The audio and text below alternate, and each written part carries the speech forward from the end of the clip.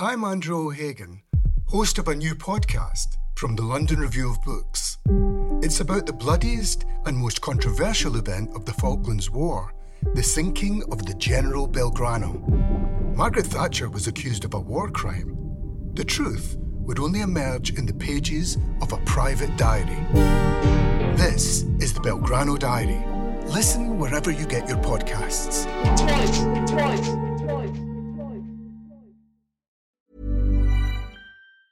Quality sleep is essential. That's why the Sleep Number Smart Bed is designed for your ever-evolving sleep needs. Need a bed that's firmer or softer on either side? Helps you sleep at a comfortable temperature? Sleep Number Smart Beds let you individualize your comfort, so you sleep better together. J.D. Power ranks Sleep Number number 1 in customer satisfaction with mattresses purchased in-store. And now, save 50% on the Sleep Number Limited Edition Smart Bed for a limited time. For J.D. Power 2023 award information, visit jdpower.com/awards. Only at a Sleep Number store or sleepnumber.com.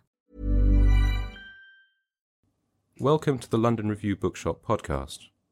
To find out about our upcoming events, visit londonreviewbookshop.co.uk/events. And it's a big honor to be here with my friend David Graeber, who is someone that I've been in dialogue with about democracy, but really about organizing and rabble-rousing and how to make trouble for years now. I'm trying to think of how long it's been. How long has it been? At least 2010? Yep. Yeah. You actually, I think, tried to get me to go to some of the planning meetings for Occupy Wall Street. I think I did. Yes. Failed. And failed. So let it be known. David invited me to go to some of the planning meetings for Occupy Wall Street, and I was like, no. But I did show up on the first day of Occupy, and this book and this film, I think, are really born of that year, 2011, in the sense that democracy was in the air all over the world. So from the Arab Spring through, Occupy Syntagma Square, the movement of the squares, there were, of course, protests here, and all of these movements were united by this call for real democracy, even though they were in very different, contexts. And so I always had trouble with the chant, "This is what democracy looks like."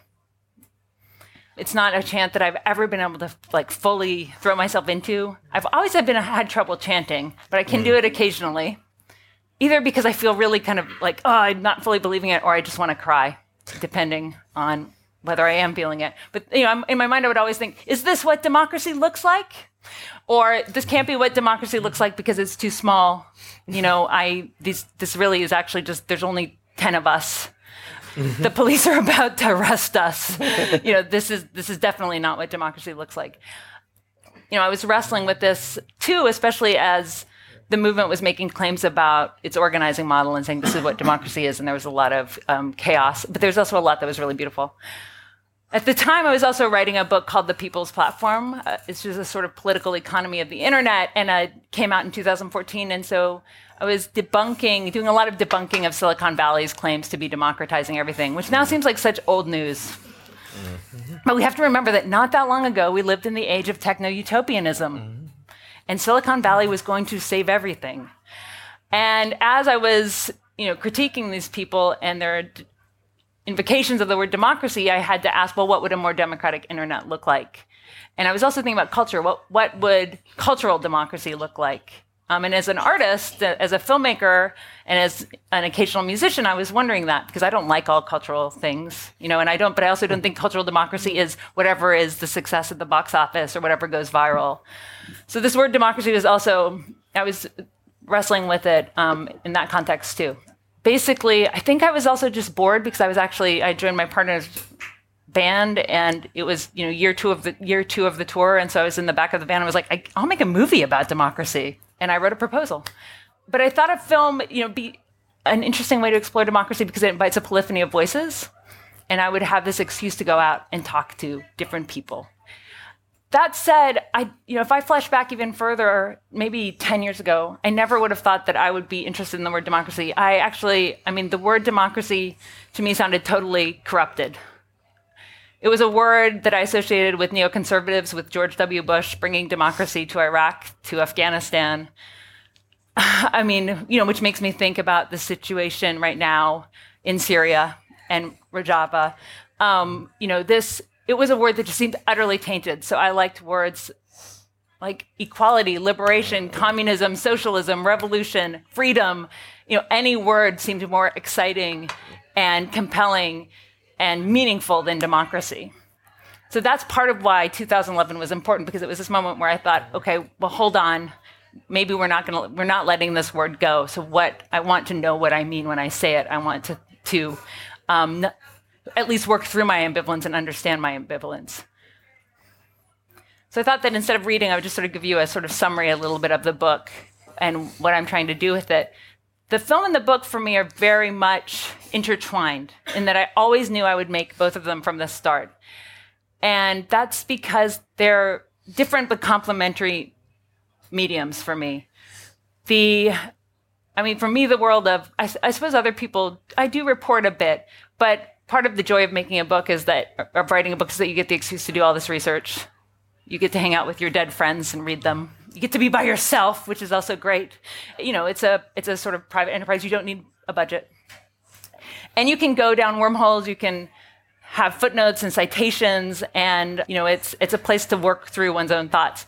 A documentary is a space, as I said, of encounter. And as somebody who's a bit introverted and can stay home and do this reading and writing, it compels me to go out and talk to people I would never talk to and sort of bridge that gap. Film is this beautiful medium for showing other humans, so I'm not a very descriptive writer. When I talk about my subjects in the book, I talk about their ideas, what they think, the conditions they're living under. And in the film, I can show them in all of their humanity and capture something that I would never be able to capture on the page. So the book, I also knew that, I would be able to have my piece and sort of say what I want to say in the book, right? So the film is much more an exercise in what I've come to think of as the politics of listening. There's a strong emphasis in democratic theory on deliberation, on speech, especially in the United States. We're obsessed with freedom of speech, and there's no corresponding duty to listen, right? And it's seen as very weak. It's seen as very feminine, right? You're in the less powerful position if you're listening. Maybe you're just taking orders. You're being told what to do, what to think. And so in the film, I'm trying, I purposely edit in such a way so that actually I'm always either asking questions or I'm really listening to people intensely. It's not about, I don't edit, I'm the director. I could have edited the film so I'm just talking the whole time and being clever. But instead I made it so that I'm listening to other people. And for me, the film is also a way then of demonstrating what I see as a sort of intellectual position of, this is why the question is, for the film, the title is a question, what is democracy? That the intellectual position actually to ask the question and be curious, not necessarily to just know and then tell people what it is and think for them. That democracy is this enterprise of thinking together. And so that in the film is all implicit. I'm just demonstrating that by going and talking to people and listening to them. But in the book, I get to say, democracy needs philosophy. They're intertwined from the very beginning, because the thing is, democracy is the demos and kratos, right? The people and power rule. But the people is an abstraction. So already at the very beginning, you have to deal with this abstract concept. Who is the people? What are the people? How does this abstract thing make decisions and rule itself? And so already in the beginning, you need philosophy. And I think you need then the people to be a philosophical people. So I'm trying to show in the film and in the book, but I think in the film, I'm really actually trying to do it, to treat every single person I meet like they're a philosopher. Not to say, you're a victim or you're a symbol of something, but what do you think? What is justice? What is meaningful to you? What do you want democracy to be? To show everyone as a philosopher. So in that sense, it directly invokes and sort of offers a rebuke to Plato, right, who said, okay, we should have these philosophical guardians in the Republic, not just philosopher kings, but queens. We have to give him sort of gender credit there.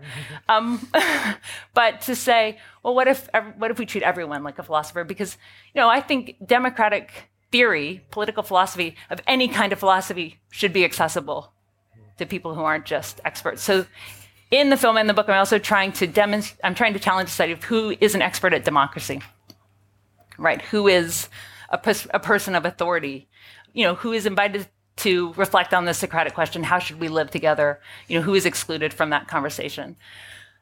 In service of that mission, Plato is invoked, but then also I talk to 12-year-old girls at inner city middle schools and ask them what they think about how their school is run and what education should be for. That is part of the motivation of doing it. Part of the thing about the book, too, is it's structured in a way that, is far too abstract for a movie, which has to just sort of carry you along and engage you on an emotional level. So the book is structured so that each chapter is a paradox. And basically what I came to was that part of why democracy is so frustrating, not this week, of course, it's going great. But part of why democracy is so frustrating is because it is inherently paradoxical. So I make clear at the beginning that, I'm not talking about Marxist contradiction. So I say, the rich and the poor is not one of the paradoxes that I highlight in the book. Because for me, I can imagine a democratic society where there isn't a battle between labor and capital. There aren't owners and workers, but where the gap between the rich and the poor is closed. But I cannot imagine a democratic society where we don't have to struggle with how to balance freedom and equality, coercion and choice, the present and the future, the local and the global, the fact that we can't know everything, so expertise and mass opinion, inclusion and exclusion, how do we decide who is making a decision so it's accountable? This book is me thinking through those paradoxes, right? In that sense, it's sort of like, well, this is why it's so fucking annoying to try to have democracy, because you're having to live in these tensions perpetually. And I think conditions of extreme economic inequality exacerbate those tensions. They make them even harder, right? Because then on the question of inclusion and exclusion, we're talking about, excluding people in order to exploit them, to keep that divide between the rich and the poor as gaping as possible, instead of thinking, okay, well, how, should the people who live in the building across the street have the right to decide the color of the walls in my building or something, right? They're excluded from that decision because it doesn't really matter to them.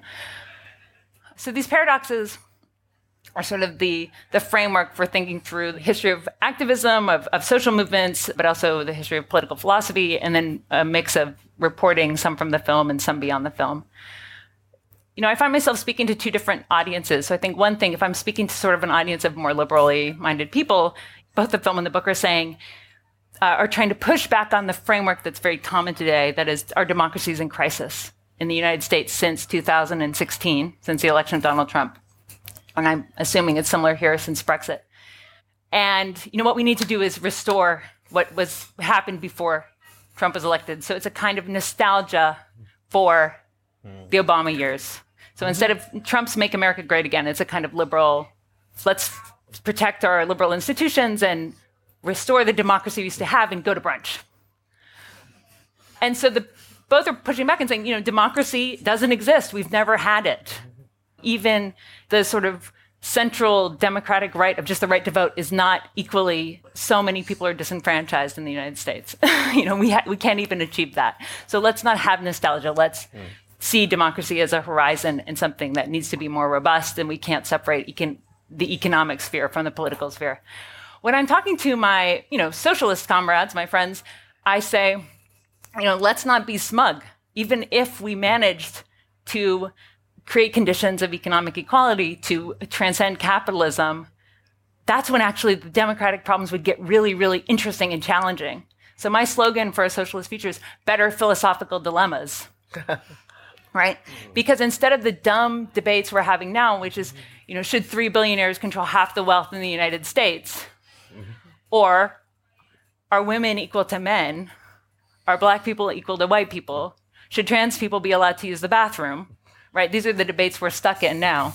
We would have to talk about difficult things. How do you value things? How do you share resources equally on a planet where there are ecological limits? What does it mean to have common wealth and also have control over production? And those are really difficult questions that would involve, I think, wrestling with a lot of these paradoxes. So we would have, I think, far more interesting democratic debates in a different context. That's sort of where it ends. The book, I think, what I also was excited to talk to David about is that I think you and I think there's a paradox I name, but it doesn't get a chapter, and that is the fact that democracy fundamentally is this mix of theory and practice. It is both this ideal and it's this really messy reality. And, this project, again, was born of being part of Occupy, and then we were involved in a project called the Rolling Jubilee, and then I co-founded something called the Debt Collective, which is a union for debtors, which has been leading debt strikes and trying to intervene in the 2020 election. So for me, it's very much all of these questions come from practice. Yeah. And that is, I think also now what I'm diving back into, that I'm done with this exercise. But that's something I think you and I both really value. And I learned a lot. I read David's earlier books about direct action, which has a lot of accounts of meetings. Yeah, the whole chapter. Meetings. And it just, even before 2011, I was reading about social movements. And, one big takeaway was like, okay, it's always really fucked up, right? I mean, there's always struggles, personality conflicts, disappointments. And that's why when I went to Zuccotti Park the first time and I hated the drum circle, I was able to stick it out because I knew it's not a pizza, the perfect movement is not going to present itself for me. Yeah.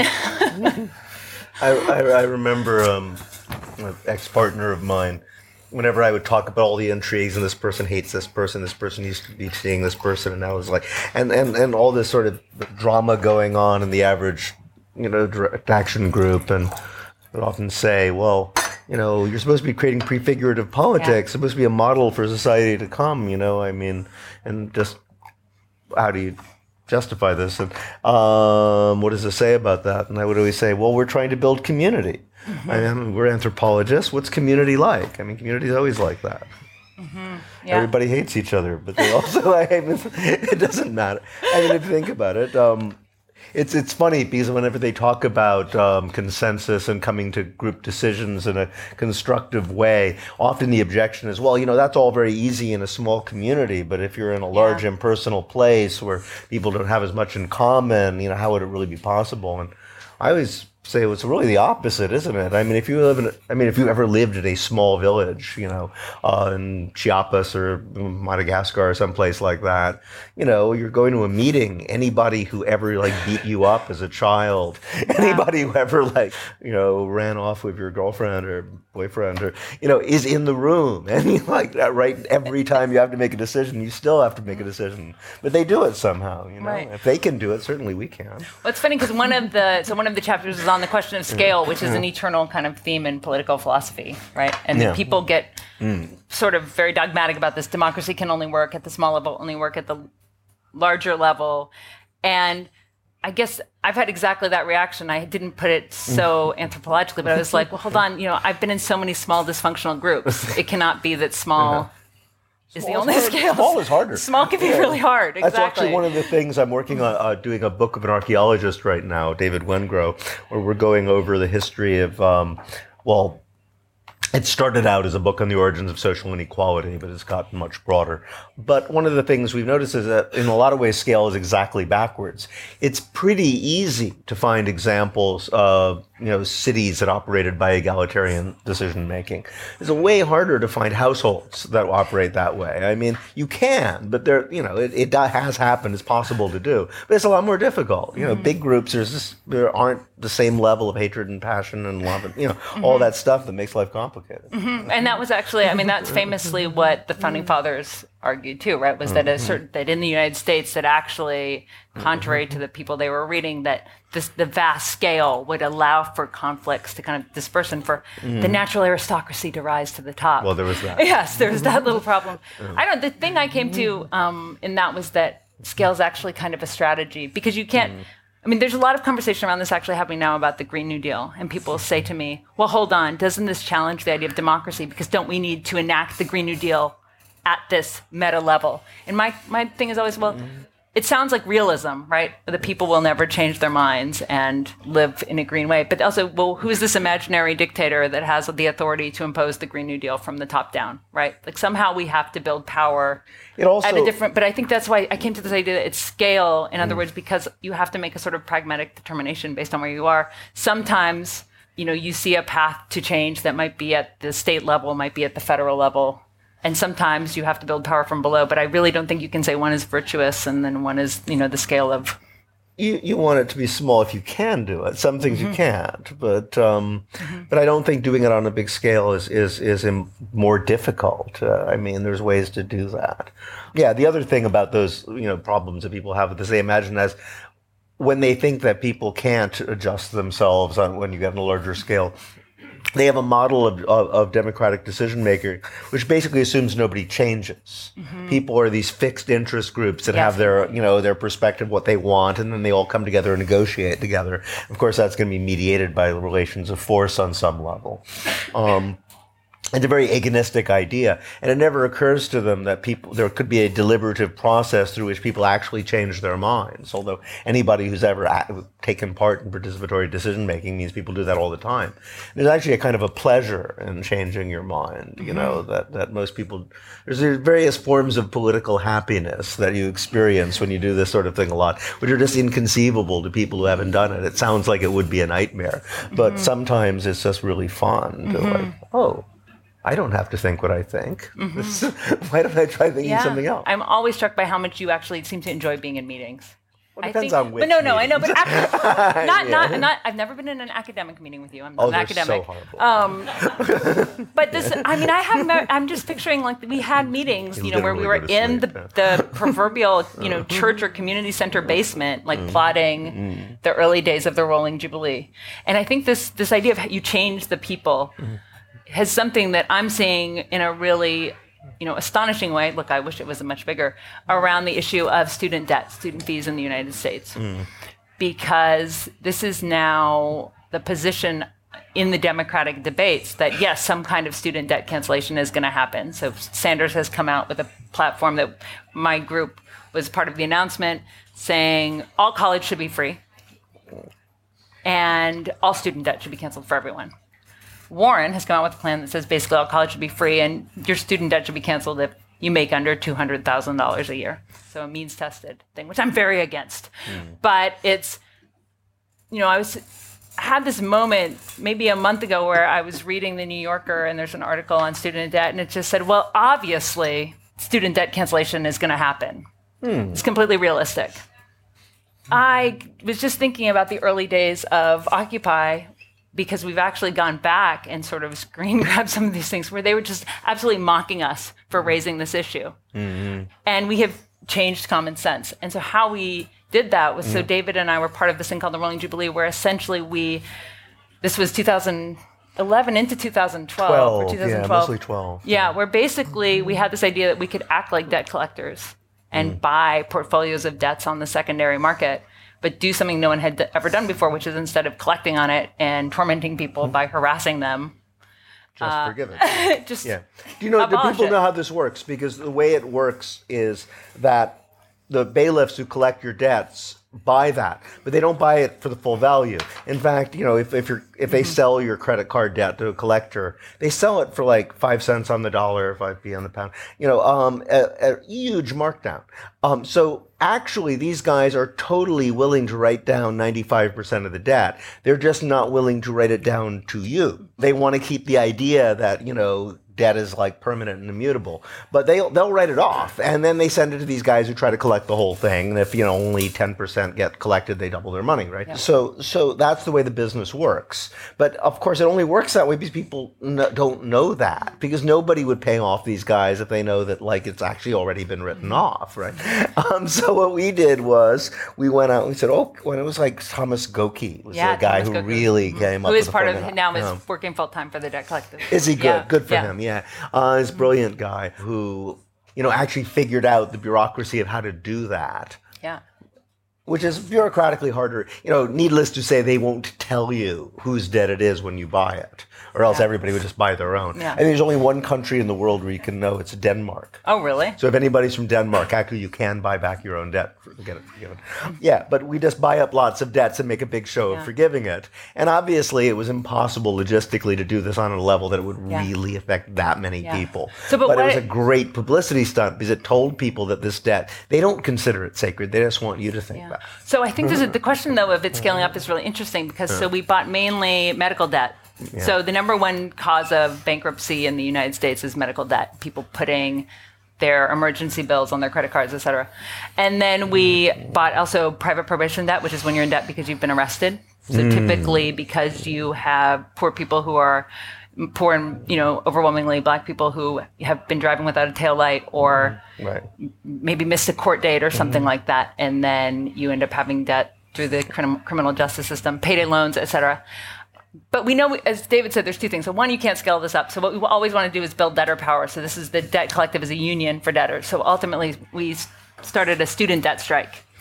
People refusing to pay their loans and demanding not forgiveness because they did nothing wrong, but demanding abolition of student loans. And we've won $1.5 billion US of debt relief through that fight, which we began with 15 strikers. And now they are sort of pointed to, and the mechanisms we uncovered, the legal mechanisms, it gets very wonky, are the ones being cited by the candidates for president in their proposals. So this is, right, so that is scaling up. But actually, Bernie Sanders has now announced a proposal to cancel all medical debt, and his proposal is literally to scale up the rolling jubilee. Really? Yes, which I think is the wrong approach, though, because he would have the power of the state. So what he should do is not think like an Occupy activist, but to think like a president, But nevertheless, the idea is essentially that the government would buy at a discounted rate all of the medical debt that's in collections. So this is when when you say you can change the people and what their assumptions are, for me to watch this unfold since 2011 from being sort of scoffed at and told this is completely unreasonable to actually putting over $1 billion back into people's pockets and bringing at least, the younger generation who can't pay their loans back on side with this idea is a very powerful example of the people being transformed. Yeah. I mean, we just got to get those evil baby boomers. It's Gen X actually who's in the way. But I think there is it's mentioned in my film by the political philosopher Wendy Brown. She brings up Rousseau's paradox, which is this paradox of how do you create a democratic people out of an undemocratic people, right? The founding paradox. Right. So I think part of it is through organizing, through struggle, through an experience that transforms. I think the flip of that paradox is just as operative in our society, which is how do you create an undemocratic people out of a democratic people? That's the challenge for the elites, right? They are investing a whole lot of energy. And they're doing quite well at it. And they're doing quite well, but to disempower, right? To disengage, to create circumstances of minority rule, and to engineer an undemocratic people, a people that doesn't feel to make their people power. hate the idea of democracy. Yes. I think that's a real significance of Brexit. It's like, let's do a directly democratic procedure in the worst way we possibly can, and you're never going to want to do it again. You want to make people hate democracy. Yeah. And anybody. You would be a really good evil genius. Yeah. Yeah. Well, I think the real evil geniuses of this were Rome, ancient Rome. They came up with these amazing mechanisms for convincing people that democracy was bad. Because they had a legacy of democracy in a lot of the places they conquered. So in Athens, if everybody gets together to make a decision, it's in the agora. They're making so there's a whole idea of collective debate. And whereas in Rome, if everybody gets together to make a collective decision, it's like whether to cut a gladiator's head off, right? So they'd basically organize people into these giant lynch mobs, and then say to each other, "Is that what you want?" And it was totally intentional, and it worked for 2,000 years. That and factionalism, which came out of chariot racing. They basically said to people, "Well, you see, if you got people together, they turn into that. It'll be the Roman circus." That's interesting because I think it's even to me. This is coming as an outsider into the realm of political philosophy. It's why all the emphasis on Rousseau's formulation and not the opposite, right? On all of the work that is done to de-democratize. Yeah. Right? Why shouldn't that be first? And I think this is sometimes the advantage of not being part of a discipline is that, is this the founding framework of your intellectual enterprise? I got my own realization from this partly, I'm an anthropologist, so I don't know anything about political theory, that helped. But also that I started thinking about these questions when I was in Madagascar, or actually when I came back from Madagascar. So whereas in Madagascar, sort of collective consensus-based decision-making is just sort of what people do. There's no words for it or name for it. It's just assumed. Yeah. And it was only when I got back to America, got involved in activist groups that were trying to reinvent this, and everything had to be painfully spelled out. And I realized that, Americans have absolutely no conception how to do democracy. When was the last time I thought when I was with a group of people, over 3 people trying to make a decision about a leadership structure? Probably like when ordering a pizza. Exactly. Yeah. Or maybe when deciding what movie to go to. But other than consumption decisions, you never, ever do that. I absolutely found that. So going around with this film, I would try to find people who were sort of 1 or 2 steps removed from me who I thought would be interesting subjects. And I also interviewed philosophers who I had some sort of personal connection, like somehow I knew, because otherwise I needed some sort of principle in order to figure out who the hell I was going to talk to, because I could, in theory, talk to anyone. Americans could not answer the question, what is democracy? I mean, there's literally a scene in the film where this woman says, not a woman, she's a fresh college graduate, and she says, democracy, isn't that when people tell you what to do? Which is kind of true, given the way our society runs. But people would occasionally say democracy is freedom, and they would say democracy is elections. But what I really came to was that they don't have a profound or personal definition, because it's not something they ever do in their lives. They don't have democracy. But there's a sense that it's good, or that it should be. People should be free to make decisions together on an equal basis about matters of common concern. They just have absolutely no idea what the mechanisms would be, because they've never experienced them. Right, and even people who really want to break that and to organize, I think I really felt this at Occupy, was like, well, we don't know how to do it either. That's why this is so dysfunctional. Right? We're having to reinvent the wheel. There's no institutional memory. Yeah. And there are a few people who have been part of the global justice movement or some other movements that are giving us... trying to get them in there, but even them, it was hard to get. Yeah, and saying, okay, we've made these mistakes before. Here are some tips. Yeah. But I'm going to do a video series to make up for this. Okay, yeah. So I think that is... that void was real. What was interesting for me, though, is that some people did know more about democracy than others. So it's edited this way in the film, so they're close to each other, but it was actually the very same afternoon as, I was on the street and, again, talking to these kids who had gone to college and couldn't define democracy. But then I went and spoke to these middle school kids who are 12 to 14, and they're actually in the book and in the film, in Overton, Miami, which is an area that used to be called Colored Town, if not the poorest school district in the United States, and talk to these mostly girls, but about whether they had democracy in the school. And they definitely knew what democracy was, and they knew they didn't have it. And their insight into the way their school is run, it was a very powerful interview in the sense that they also had a very astute analysis. They didn't say, well, my teachers are mean to me, just arbitrarily. They were like, well, our teachers don't have power because it's the county, it's the state, it's the federal government.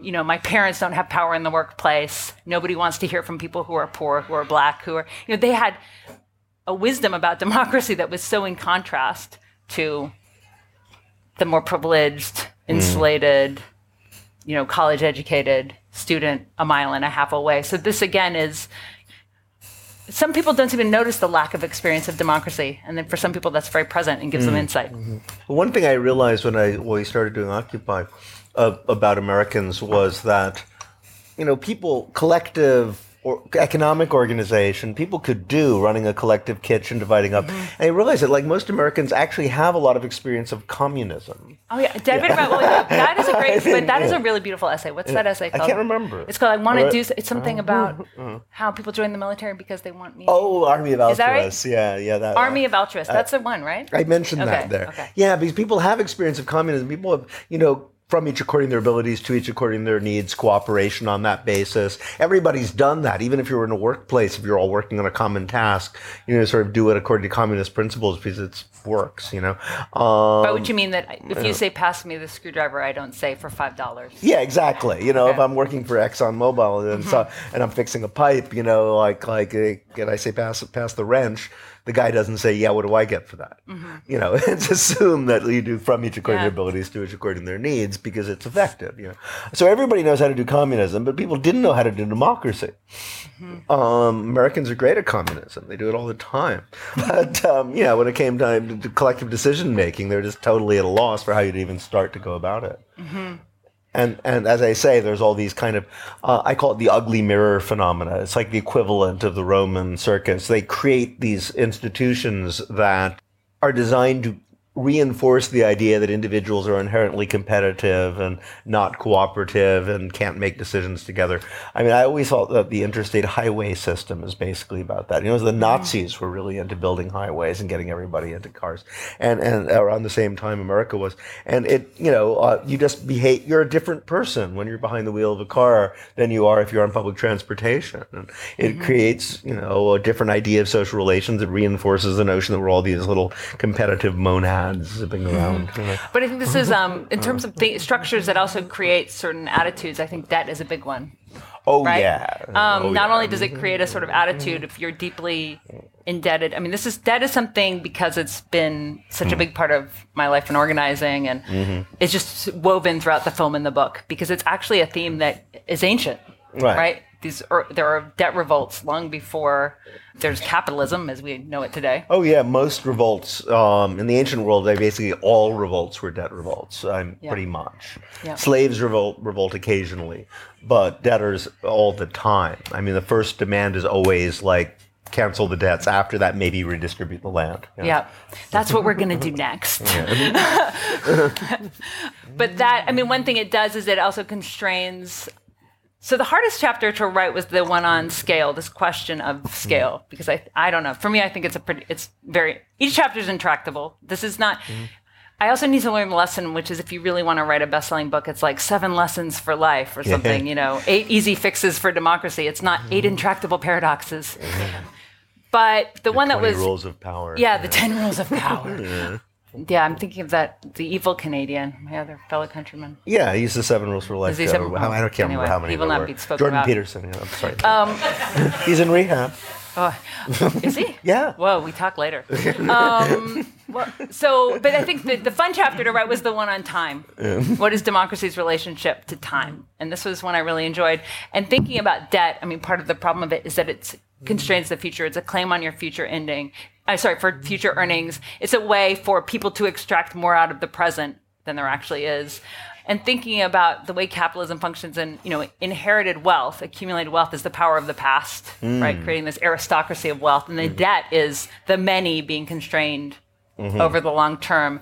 And the way that this transforms, not only does it turn whatever social good into a commodity. Your education is now something you need a return on investment for, but then it also just controls your ability to engage in a democratic way because you are so concerned about keeping your head above water. Well, it's like so much more than the highway system at least has an image of freedom.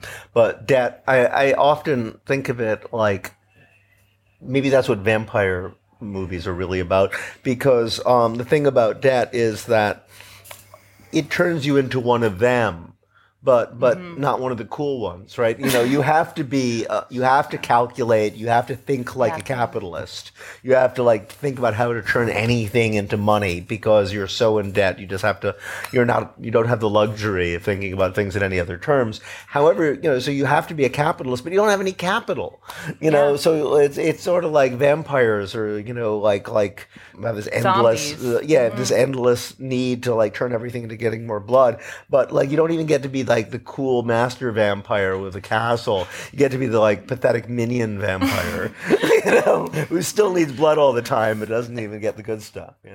Yeah, no, it does. I never thought of that. It's true. It does force you to. I mean, it forces you to think economically about everything that you're doing. But I thought there is also the the way debt has. I mean, going back between the ancient revolts and now our new debt revolts, but thinking about. The way debt has also been used in national context. I mean, the way that the Haitian Revolution, which is the first revolution, multi-racial democratic revolution, was totally suppressed. Not to mention the first successful slave revolt. The first occasion where not only did slaves overthrow their masters, but they actually defeated Napoleon when he tried to send an army against them. I mean, you think this is one of the great and wrote this Enlightenment Constitution. I mean, the highest ideals existed at the time. And, I always thought it was significant that no one ever thinks of this as a great Enlightenment event, even though it was entirely based on Rousseau and Voltaire. But, they just basically decided that the rest of the world was not going to let them get away with this or set an example. So they decided they had to pay for all the property they appropriated, including themselves, presumably, and compensate the slave owners. And I believe that Haiti, even the revolution was, when was it? It was 1810 or 18. They only finally repaid the debt in 1963. I mean, they actually held them to it for the next 150 years. It was just, and now, people wonder why Haiti's so poor. Basically, everything got sucked out of that country to repay their former plantation owners. Mm-hmm. I mean, it's like, everything when you sort of follow the chains of capitalism, that there's a racial dimension that's even more extractive and violent. And so you see this, for example, when, enslaved people are freed after the Civil War, but then forced into sharecropping. So this way that debt has recurred as a tool. Right. Somehow it's the oppressed people who always seem to end up owing something to the guys who used to invade it and oppress them. Yes, because, exactly. The only bailout in history, right, was the British. Oh, yeah. The British, they're still paying back slave owners here. They haven't stopped. Yeah. Do you all know this? Yeah. The only people who ever got paid back for slavery were the British slave traders and slave owners. Yes. Got full compensation. After the transnational slave trade was made illegal, and so that debt is still being paid. So banks get bailed out, slave owners get bailed out, the people get sold out. Yeah. How would you like to look 5 years younger? In a clinical study, people that had volume added with Juvederm Voluma XC in the cheeks perceived themselves as looking 5 years younger at 6 months after treatment. Look younger, feel like you. Add volume for lift and contour in the cheeks with Juvederm Voluma XC. Reverse signs of aging by adding volume to smooth laugh lines with Juvederm Volure XC. For important safety information and to find a licensed specialist, visit Juvederm.com. That's JUVEDERM.com. Not for people with severe allergic reactions, allergies to lidocaine, or the proteins used in Juvederm. Common side effects include injection site redness, swelling, pain, tenderness, firmness, lumps, bumps, bruising, discoloration, or itching. There's a risk of unintentional injection into a blood vessel, which can cause vision abnormalities, blindness, stroke, temporary scabs, or scarring. Talk to a licensed specialist to find out if it's right for you. Quality sleep is essential. That's why the Sleep Number Smart Bed is designed for your ever-evolving sleep needs. Need a bed that's firmer or softer on either side? Helps you sleep at a comfortable temperature? Sleep Number Smart Beds let you individualize your comfort, so you sleep better together. J.D. Power ranks Sleep Number number 1 in customer satisfaction with mattresses purchased in-store. And now, save 50% on the Sleep Number Limited Edition Smart Bed for a limited time. For J.D. Power 2023 award information, visit jdpower.com/awards. Only at a Sleep Number store or sleepnumber.com. Perfect point, I think, to open it out. Obviously, we're going to go to scale now. Huge issues, major ideas, plenty to get our teeth into, I think. I also want to say to people that I've never asked a question in a live audience like this. I'm too shy. Yeah, me neither. So I want to encourage the shy people. I was just very interested about that debt model. I've never heard of it before. So, but you said that it wasn't sustainable. It wasn't scalable. In what sense? Oh, the rolling jubilee. In the sense that we would never. I mean, look, if Bernie Sanders comes in and uses the federal government's budget to force a deal with all medical debt and collections, that's, I think they figured out that you could actually, because it's reduced once it's in collections, it would be a few $100 million. Right, to buy and erase all medical debt. But our idea is that you don't want a mechanism where you're buying all of these bad debts so that the system perpetuates, right? You want to strike it at its root. So people go into debt.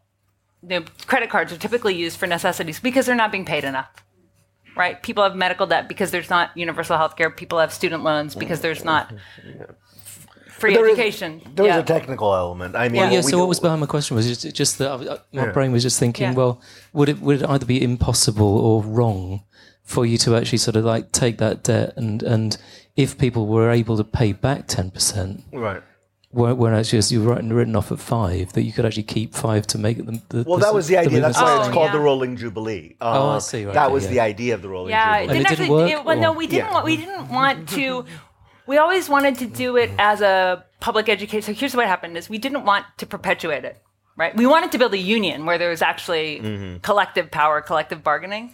And so, but some interesting things have happened with this mechanism we created. So for example, there are sometimes lawsuits against bad actors, abusive debt collectors. So we have used our mechanism as part of settlements, right? Your punishment is that you actually have to give all of these debts you're abusively collecting on. So we've raised hundreds of millions of dollars of debts that way.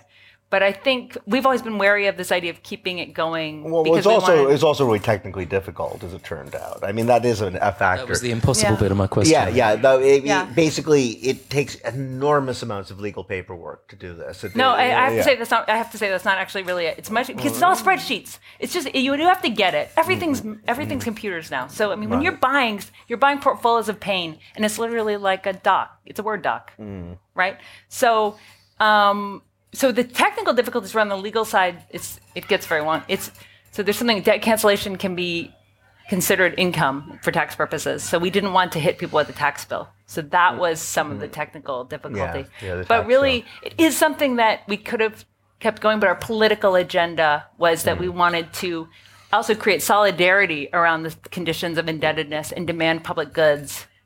It was a thing of beauty anyway. Thank you. I mean, there was a sense that we were kind of hoping that maybe the church would take it. Oh yeah, churches should go with it. That was the idea that we had. I mean, we're not going to spend the rest of our lives stamping debt forms, but we were a lot of religious bodies which do have the actual facilities and to do economies of scale on that could have done it. And we were kind of hoping they would. Actually, and well, in one place that it's actually picking up in the U.S. is that a lot of kids don't get lunch because they have school lunch debt. And so there are a lot of campaigns to buy and abolish school lunch debt. But it's also something like that shouldn't fucking exist. Yeah. You know, if a kid is too poor to have lunch, you give them fucking lunch. A bigger obstacle to our project is also eliminating the shame that comes with these debts, right? And that is something that has been a struggle, but I think people have actually been more eager to get rid of, because getting rid of your shame is great. It's off your back. It's not your fault. But shame is a big part of how. Yeah, this was one of our earlier things, the Invisible Army. Remember the Invisible Army? We came to this realization that, on the one hand, that there was an initial attempt to get people to sign a pledge saying if we get up to this number of signatures, everyone will default. And people didn't really want to sign it. And then we realized that one reason why people didn't want to sign documents, I think we were doing student debt, was because so many people were already in default or thought they were about to be already in default. And the last thing they wanted was a document saying, it was me, and it was political, So we realized, if the way... if you think we're dominated by finance capital, how do you practice civil disobedience against finance capital? Well, finance is just other people's debts, right? That's all it really is. So you just don't pay your debts. So we suddenly realized that most people in America, at least, are already practicing civil disobedience against finance capital in one just very form privately. or another. Except nobody knows the other ones are doing it. They're all ashamed to admit it. So so we came up to say the invisible army of defaulters, and came up with a manual for how to default. So forth and so on. Yeah. But my question was, if we don't have democracy, what would you say we do have? And then I'm using the word we. Who are we? Are we talking about which country we're talking about doesn't have democracy? Nowhere, ever? Mm-hmm. I would say, I'll speak, I live in New York, so I'll speak. I would say we have an oligarchy, not a democracy. But yeah, I'm specifically, I'm Canadian American, so for me, those are the main focuses. And of course, we're influenced by the British tradition. But where people have said, why don't you point to the Scandinavian models more? And, there's not. Switzerland. And so, but no, I think democracy is not something you have or you don't. It's not a binary thing. Yeah, right? Exactly. There's David has a book called The Democracy Project. So that was, I think, very rightly the emphasis on the doing, the practice. But it's something that things can be democratized. They can be de-democratized. We can move forward in one respect and move backwards in others. We've made progress in civil rights and women's equality while making, inequality, economic inequality has grown massively. So I don't see it as we have it or we don't, which is what the title is trying to get at. Mm-hmm. Right? Yeah. That ambivalence. Mm-hmm. Yeah, and there are places which have where certain forms of decision making are traditionally done through democratic means. As I was saying about Madagascar, consensus process is just what you do if you have 20 people and you have to figure out what to do. And everybody just does that. And they don't think of it as anything. In fact, it's just normal behavior. So there's places where sort of democratic practices and sensibilities are normalized, and other places where the opposite is normalized. It's also often the case in totally different contexts. So if you go to Bali, one of the most hierarchical societies, everybody has caste ranking. However, when it comes to actual decision making in terms of like cleaning the streets or putting on a play, they have a tradition where everybody sits in a circle and operate by pure egalitarian decision making. Except, of course, the high and mighty people won't sit in a circle with everybody else, so they have to pay a fine for non-attendance, and that's how they pay for the whole thing. Yeah. So it's very often the case that there's like totally egalitarian democratic principles in one context, and exactly the opposite in another one.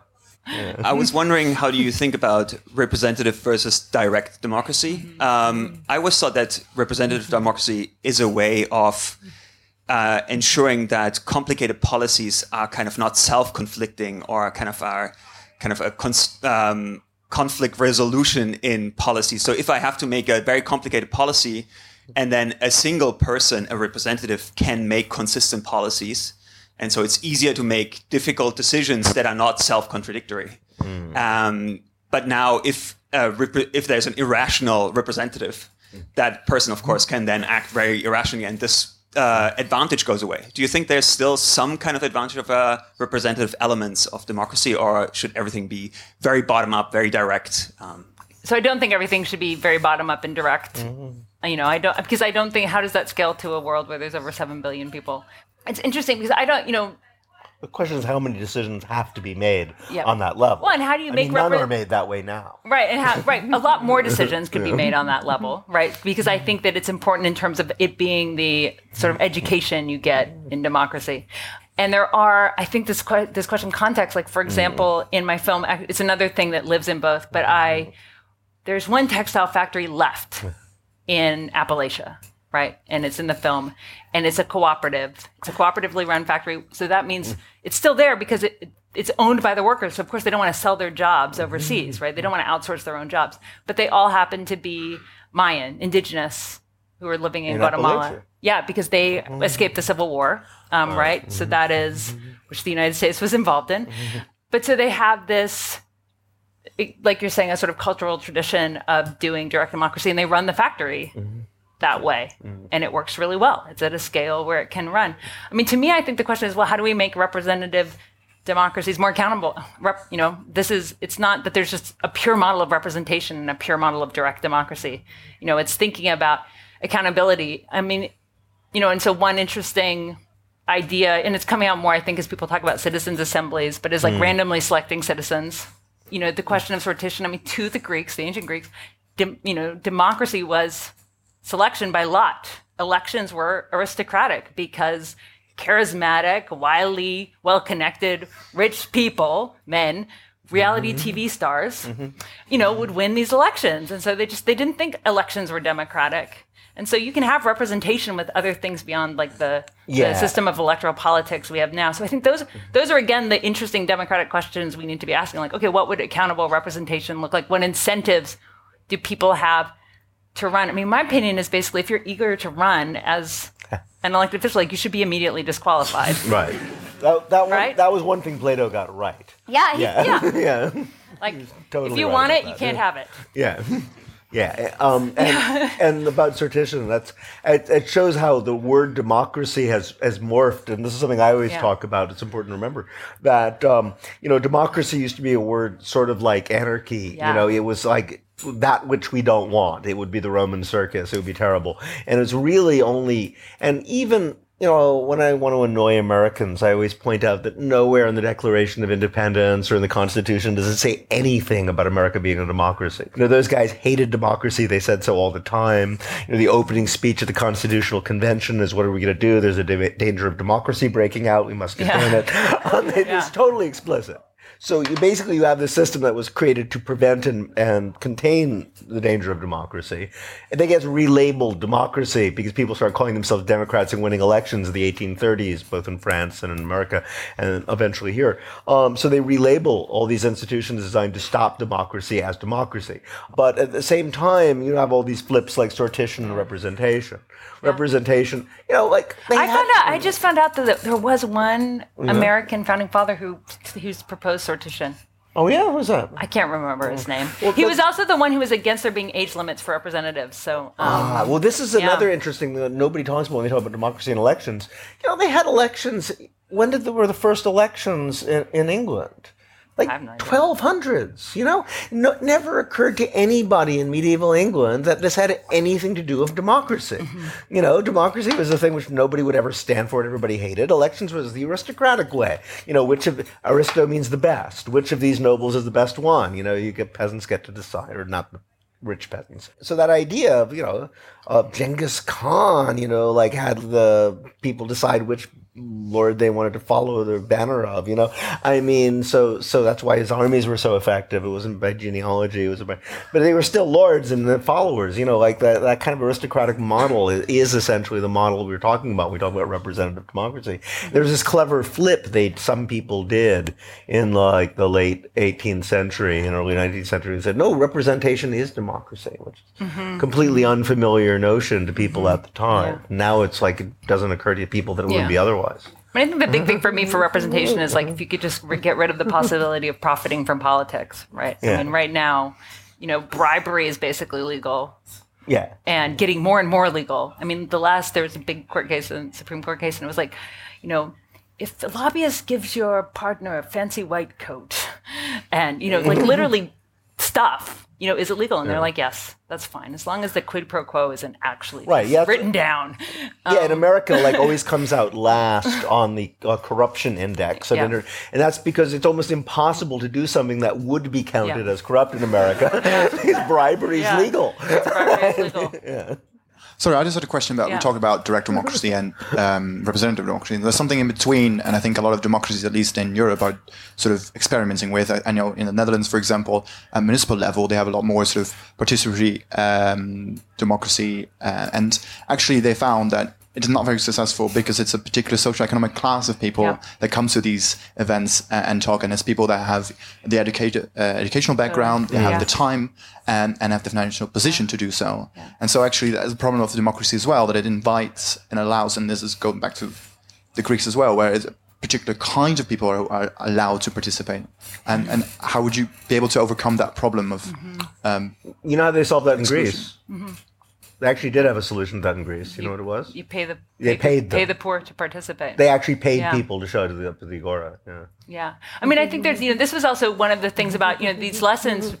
Are in different cases. Like this was a problem with Occupy, right? The assemblies were open and considered by some adherents to be the pinnacle of direct democracy. But who could go after work? Only people who didn't have kids and who had time to listen to people talk all evening.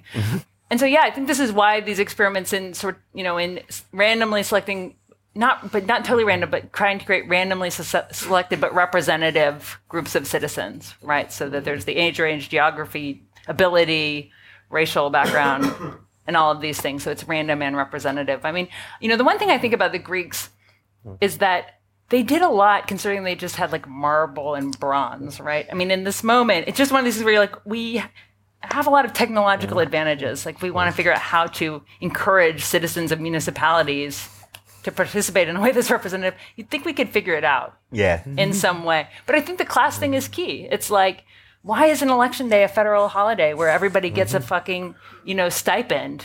Why can't you do it online for free in 2 seconds? There's one moment in the film, liberals, sorry, not to just tarnish everyone, but it was why don't people vote? How can people stay home? As though the right to vote is really sacred in the United States. It's not something that's even enshrined in the Constitution. The idea of one person, one vote is not an American idea. It came from the trade union movement and also from the ANC, from South African Marxists, right? This phrase, one man, one vote, was spoken at the Civil Rights famous March on Washington because it was being spoken in South Africa, right? So this sanctimony around voting really irritates me. And so there's a scene in the film where I'm talking to these two young guys, and they're like, yeah, we don't vote. But as I talk to them more, it turned out they don't vote because they were probably in their, they're probably, 12 or 13 when 2000 happened. They lived in Florida, actually, when basically the 2000 election went to George W. Bush and not Gore because of some hanging chads, they were called, but just some missing pieces of paper on some ballots. And the Supreme Court, 5 people decided who the presidency went to. And so their cynicism was actually informed, right? It wasn't out of apathy. It was a real cynicism. I think we have to talk to that. We have to speak to that there's something real there when people feel left out of politics. And instead of acting very sanctimonious about it, as though we've ever enacted the sacred right in some perfect way. Some people I know from Occupy Athens had a great proposal. They pointed out that the percentages of people voting in Greece keep going down, and there is a place where you can't say it's because they're complacent. It's a bit of a total crisis, right? Yet it still goes down. So they said that their proposal was that anybody who's registered to vote but doesn't vote will have to be considered to be voting against the representative system, so that proportion of seats has to be filled by sortition. Oh, I like that idea. Yeah. I vote for that. I have a question. I wonder whether any of you came across this democratic problem that we have now in Brazil, where we're from, which is complicated in many, many, many ways. Oh, God, yeah. But apart from the matters of, the colonial kind of reverberations about the influence of the United States and other kind of, global capitalist companies in what's going on now, we have an internal question of fundamentalist Christians. Yeah. And they're very kind of for-profit fundamentalist Christian churches. They're influencing direct democracy, so like voting and representation in all scales a lot. So what we have, it's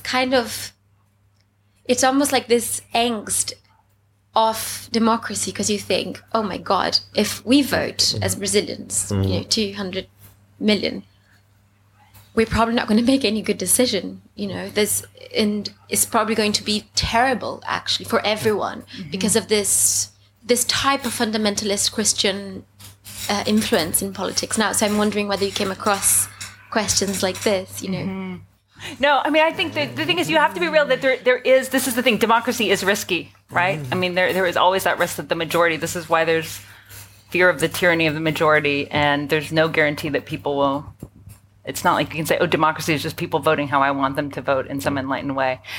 I didn't know that about this Christian right, but that certainly resonates with the U.S. and the moral majority and the evangelical churches and all of that.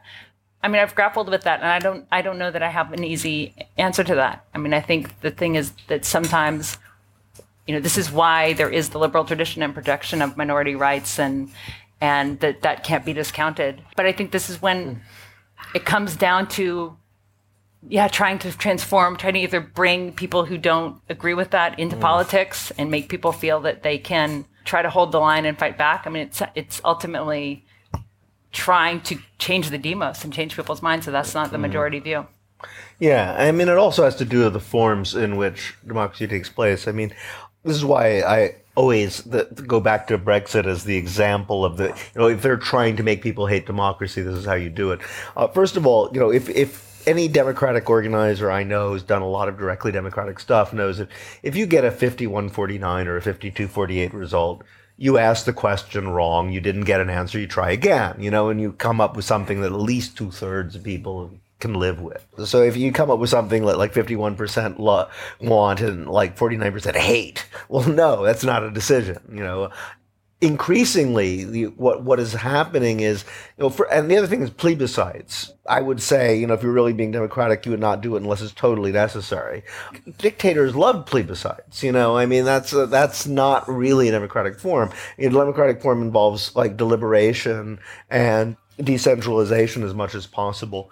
So when you have a situation where you have these sort of carefully designed wedge issues, which are, PR firms come up with to split the vote as close as possible and then try to build it or the campaign around that rather than around bread and butter issues that most people actually care about. I mean, there's an art to this, and that can be done when you have these very large scale votes. Yeah, you can make democracy look really bad, but it does, and then people think it's democracy that looks really bad rather than, the entire framework, which was designed to be as undemocratic as possible. I mean, the evangelical right did really transform American politics, and I think to me this is also where and partly because they're disciplined. Right. I mean, they have a hierarchical, patriarchal model, like the man's the boss and God's the boss of him, And just sometimes, to me, one thing in the way I want to transform my side or the left is to say, discipline's not domination. Also, we need some discipline to counteract people who are that well organized,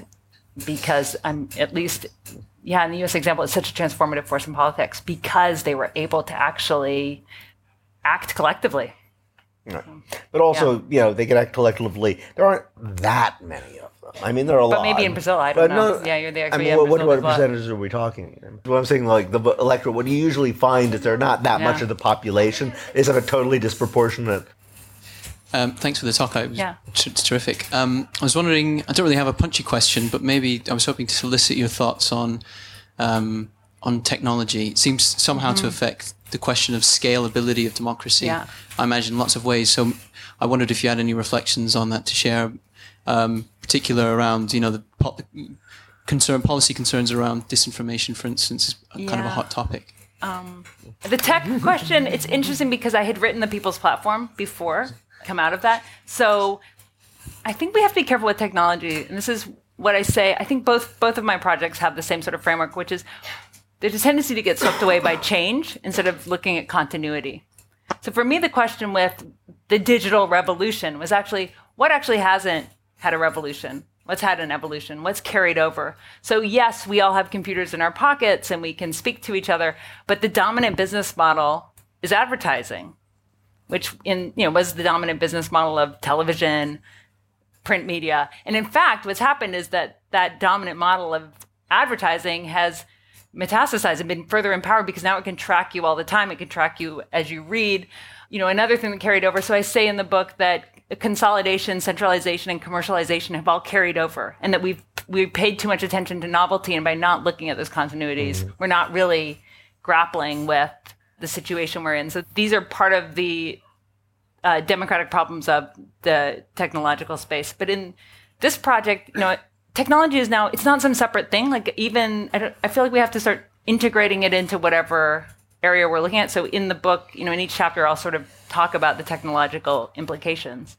In terms of thinking about the question of scale, now so many of these companies are multinational. We're all using Facebook, which is sucking revenue back to Silicon Valley, to Mark Zuckerberg, who has really revealed his true colors in the last couple of weeks and is rejecting even the tiniest bit of regulation. And, I just learned from my friend Anasuya here, telling his employees how to vote and who not to vote for, at least.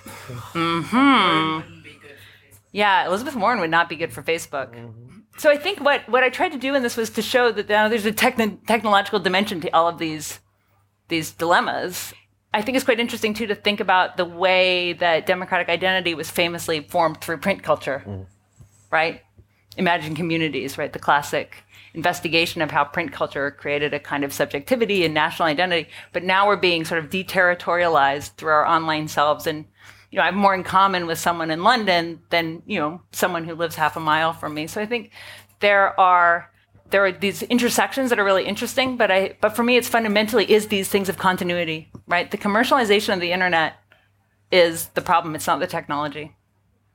It's the fact that it's a global machine of wealth extraction, and that wealth is in a very colonial fashion, going back to a handful of billionaires who are soon going to be trillionaires, which is just what they need to get them over the edge so they can go to outer space and leave us alone.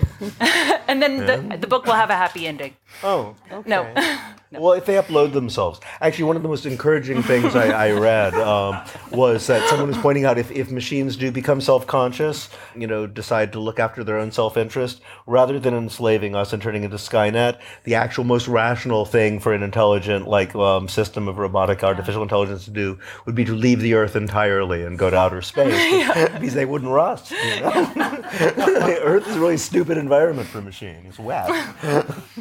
Many thanks indeed to all of you for coming, for everyone at the LRB shop for making it possible. Please do now thank, with enormous and renewed enthusiasm, Astra Taylor and David Graeber. Thank you very much. Thank you, David.